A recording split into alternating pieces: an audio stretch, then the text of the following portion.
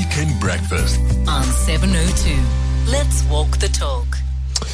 11 minutes past 8 o'clock. Up next, a conversation I'm definitely looking forward to. It's something that's, I wouldn't say it's on my bucket list. It's on my to-do list. Definitely, because a bucket list implies that you're going to wait way too long to get to it.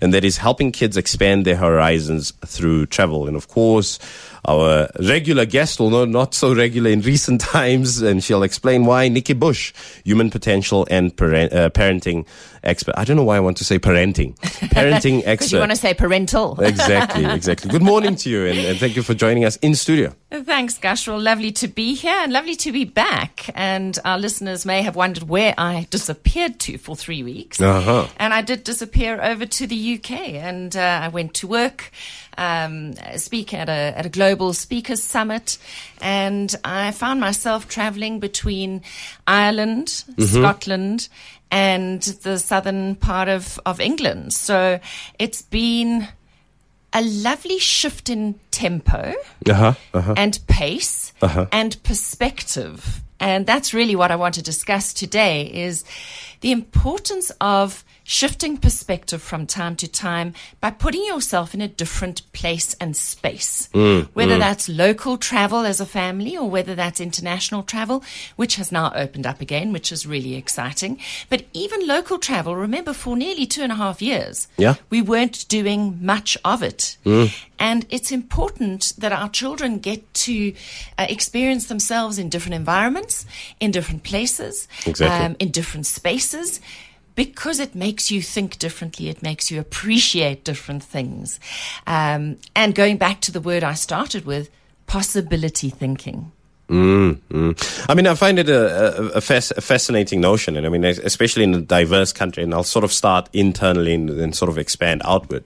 South Africa is a very diverse nation, right? And there's many different layers and textures to the various communities that exist and coexist. For us Joburgers, for example, and I'll be very sort of superficial about it, we don't have an ocean, we don't have a mountain, we just have a big city, right? We spend a lot of money. So along comes a holiday period, and you can take the kids to another place, whether it be the bush, whether it be the beach, whether it be the rural village where you grew up, where you might not have electricity, running water. So to speak. Exactly. Yes. And it's that type of travel is important for the kids as well. Absolutely. You know, as you were saying, there's this duality of coexistence, and knowing that is important. That shift of perspective when you say go home to the rural village and you don't have your electricity, and you know, everything is different to Johannesburg. When you go overseas, for example, whether you are a white South African or a black South African, you are faced with white people doing menial jobs. Now, the picture we have in South Africa is the opposite, and has been for centuries. And you know, when you have, and a black mum was saying that they took their kids overseas for a holiday, and in came the white cleaner, and her black children were shocked. So, you know, it works both ways. When you go overseas at the moment, certainly in the UK, when you're going through airports, South American voices are doing the jobs.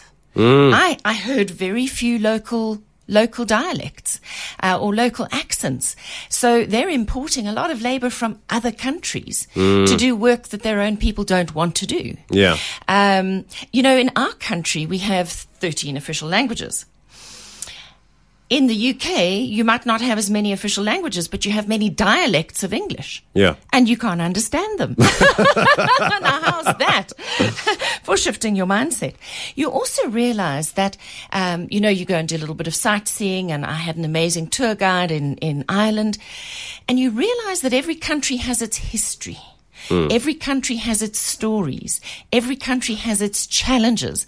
I was standing in the ruins of St. Kevin's Cathedral in the middle of a place called Glendalough, and he started telling us about Oliver Cromwell coming and burning down all the cathedrals in the religious wars. You know, there's ideologies that push us to doing certain things. And, you know, you realize that we all have history that we can learn from. Exactly. And that's important, Yeah. is that we must learn from our past because that informs how we will act in our future. And then, of course, in a country like the UK versus South Africa, everything is old. In fact, it's ancient. Where South Africa is still a very new country. And that's what you realize when you travel, is that this is still a country very much in its infancy. And the weather, of course, for children brought up in Johannesburg, where we have the most ideal weather in the world. Really, we do. Except for winter. But No, but we do. We don't have to suffer, rain all the time and mushy ground. And honestly, we do have some of the best weather in the world in Joburg. So, I've just been in the UK where it's pretty wet most of the time. In fact, the big... And a miserable wet, right? In a miserable way. Yeah, exactly. And that kind of greyness. Actually, I brought blue skies and sunshine to London. I had a day in London and my cousin's daughter was taking me around London and she said, this is so unusual. The sky is blue. And you think about how many blue skies we do enjoy in Joburg. No, for sure. So it makes you appreciate those small things. And I think that is really essential because we get used to certain things. And when you see the opposite, you go, oh, wow. Oh, wow. When you travel overseas, there's that public transport network that is so efficient that we don't have here, from trains to planes to buses to undergrounds to etc. The variety on offer is huge. What you see over there is children being very, very independent because there is so much on offer. Yeah. But then if you're used to coming from South Africa where you have the luxury of owning your own vehicle and being able to get in at any time you like and go, suddenly, I'm in that privileged position here in South Africa, suddenly I'm beholden to a public transport system and I have to learn to wait. Yeah. But, of course, it's an efficient public transport system. Yeah. So you celebrate it and you go, wow, look how independent I can be without owning a car. Exactly. But some of the lessons that families with children will learn, and what the children will learn, is needing to wait for public transport if they're not used to waiting for public transport. Of course, in South Africa, we have millions of people who wait for public transport every day. Yeah. So it depends where you sit on the spectrum, what you're actually going to learn. And I noticed, the train journeys from city to city are not quick. You'll be an hour to 3 hours on a train. And then I watched mums getting out games and toys to play with their children and using the time for quality time with their child. I get you, yeah. A mum whipped out a National Geographic Kids magazine. And this child spent a good half hour with her mum having real quality time doing the crosswords and reading, etc. And another half hour, this child was gaming on an iPad. So what do we do with our children when we travel? How do we use that as quality connection time with our kids? Are we having conversations? Are we teaching our children about the environment? That's important. And then, of course, space. In South Africa, we have space. You go to other countries and everything is cheek by jowl. Small environments, people living in apartments, people living in flats, versus maybe a suburban home with a garden. Can be quite a culture shock. One of the reasons why I don't want to book that ticket to Australia is that I have a house with a garden, and the kids can climb trees and they can run around and they can do their thing. Whereas if you're to be in London, in metropolitan London, it's an apartment. It's an apartment. No matter the size of a family, right? Absolutely. And you've got to go out to find space. So distance and space is different wherever you go. Weather is different wherever you go. Then you talk about living out of a suitcase when you're traveling. So your child won't have their full toy box with them. They will have to cope with a few items when you travel. Of course, you have to cope with the limited selection of clothing you have when you travel. And devices, of course, come into their own when you're parenting and you travel, because there's a lot you can do, say, on a tablet, on an iPad, on a gaming device, for example. But just make sure that you don't only have your child on a device when you travel. And it's the same when you go to, say, a game reserve. Are you going to let your child be on a device the whole time you're in the game reserve because it shuts them up? Or are you going to say, you know what, we're locking our devices in the cubbyhole for the weekend while we're in the game reserve, because we actually are going to be A, together, and B, we're going to really appreciate our environment. So important that you make decisions about how you're going to be with each other when you're traveling. Children whose parents are emotionally and physically present during the travel experience travel better than children whose parents are engrossed in their own devices and pay no attention to their children. You see, children are born automatic attention-seeking devices. They themselves play the game of seeking attention. Yeah. And if you're not paying attention, your children will find a way to get your attention.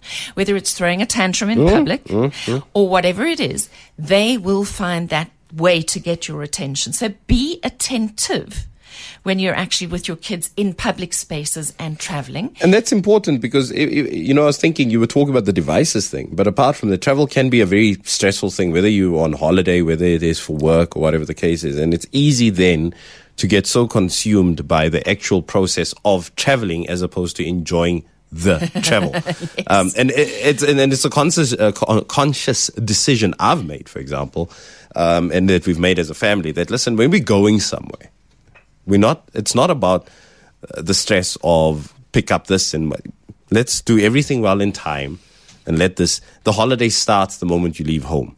It's not a big fight and the kids feel that, wow, this sucks because mommy and daddy shouting the whole time, whether at us or at each other. Yes, and you've got to, so patience is something that we learn when we travel, and things don't always pan out the way we think they're going to. No, they don't. I'm not sure if you've had an experience of running for a train or a plane when you're overseas to get somewhere on time, or you get into these huge traffic jams. You think of countries like Hong Kong and London and New York, where the traffic is absolutely horrendous. We think rush hour traffic in Joburg is bad. Just go to one of those international cities and you will really experience what true traffic looks like. Luanda, Angola. I promised myself I'll never drive there. Not in a million years. Yeah. You can't pay me enough. And then, of course, there's the self-service culture that you will experience overseas that kids find completely fascinating.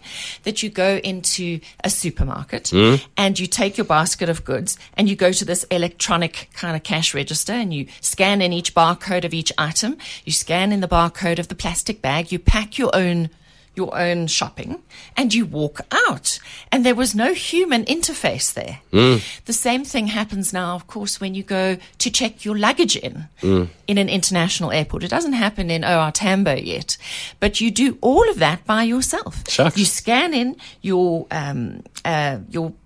check in your ticket, and then it tells you, the machine tells you, so the artificial intelligence says, put your suitcase on the conveyor belt. It then weighs it. And then you press the next button. It gives you your luggage ticket. You then put it on yourself. And then off it goes. Wow. So there's a lot that's changing due to artificial intelligence, which is taking away certain jobs. But then what happens is that you've got supervisors on the floor to teach people like us who don't know what we're doing when we're faced with a machine that's talking to us, how to actually use the machine. Therein lies another lesson for the kids. Is, okay, so the lady who does the check-in isn't there anymore, but look at all these men and women who are on the floor teaching other human beings how to use other devices. So different kinds of jobs. You also learn confidence as you go along your journey. So the first day you're on holiday, whether it's local or whether it's overseas, you feel quite kind of at sea and incompetent because you're not in your comfort zone. But the longer the holiday goes on, the more you feel confident. You become a local.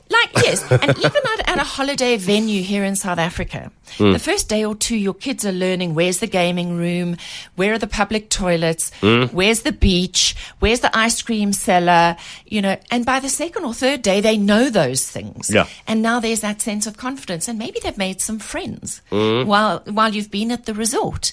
And then they're, having a meal with that family over there, and they're bringing children back to your chalet to come and have some playtime. And who are you? And who are you? And so they are practicing social skills, which is good. Talking of social skills, when you travel overseas, you have to ask a lot of questions because you don't know where you're going. Like you're on the train platform and you're going, am I standing on the right side of the platform? Will the train be going in the right direction? Things like that maybe you're not used to. So getting the confidence to ask, because there's nothing like not asking and getting it wrong. There's no such thing as a stupid question. Great lesson for children to learn that even you as an adult might not know everything when you're in a foreign place. And to see the example of you asking questions teaches them that it's also okay not to know. It's also okay to ask questions along the way so that you find your way. Yeah. All important life lessons. I think travel is full of life lessons to make our kids broaden their possibility thinking, to shift their perspective on things, that life is not necessarily the same for everybody in different places, but also that if it's different, it doesn't mean it's wrong. Yes. Yeah. Very big life lesson. If it's different, it doesn't mean that it's wrong. So I think intentionally traveling for those reasons is important. Otherwise, children get to think that how they operate in this small space is how everybody operates. And that is so not true. I also think that even in a place like Johannesburg, if you just take your children for a drive across town on a weekend, they will also see that some things are the same and some things are different. So don't forget that we do have learning and lessons to learn on our very own doorstep that sometimes we miss. And I've often said that while we can send kids on overseas tours, they could learn just as much by going on a tour on the other side of Joburg and seeing how other people in Joburg perhaps live very, very differently. Very, very, very true. Nikki, a wealth of wisdom, to put it bluntly. I mean, that for me is something. So I'm definitely going to stick to my guns. I'm going to make sure that travel is part of the kids' experience in life. Starting in the middle and moving outward, all the way from your not nuclear, but your extended family, where you might be living in the same geographic space, but lives are very different, on this side of the railroad and that side of the railroad, all the way to taking them to a different province, let them experience something different, all the way to taking them to a foreign country where it's a different language, it's a different way of conducting yourself. Things are just very different there. Many, many life lessons to be learned. I think it's a stunning approach. Thanks. Thanks, Gashwal. And if anybody wants to connect with me, connect on Facebook. And it's Parenting Matters. It's a closed group. So just put your application in, ask permission, and we will grant you access. And of course, there's plenty of information at nikkibush.com. A very helpful resource, believe me. I've been on there a few times. Thank you, Gashwal. Nikki, as always, thank you so much. All the best. Super.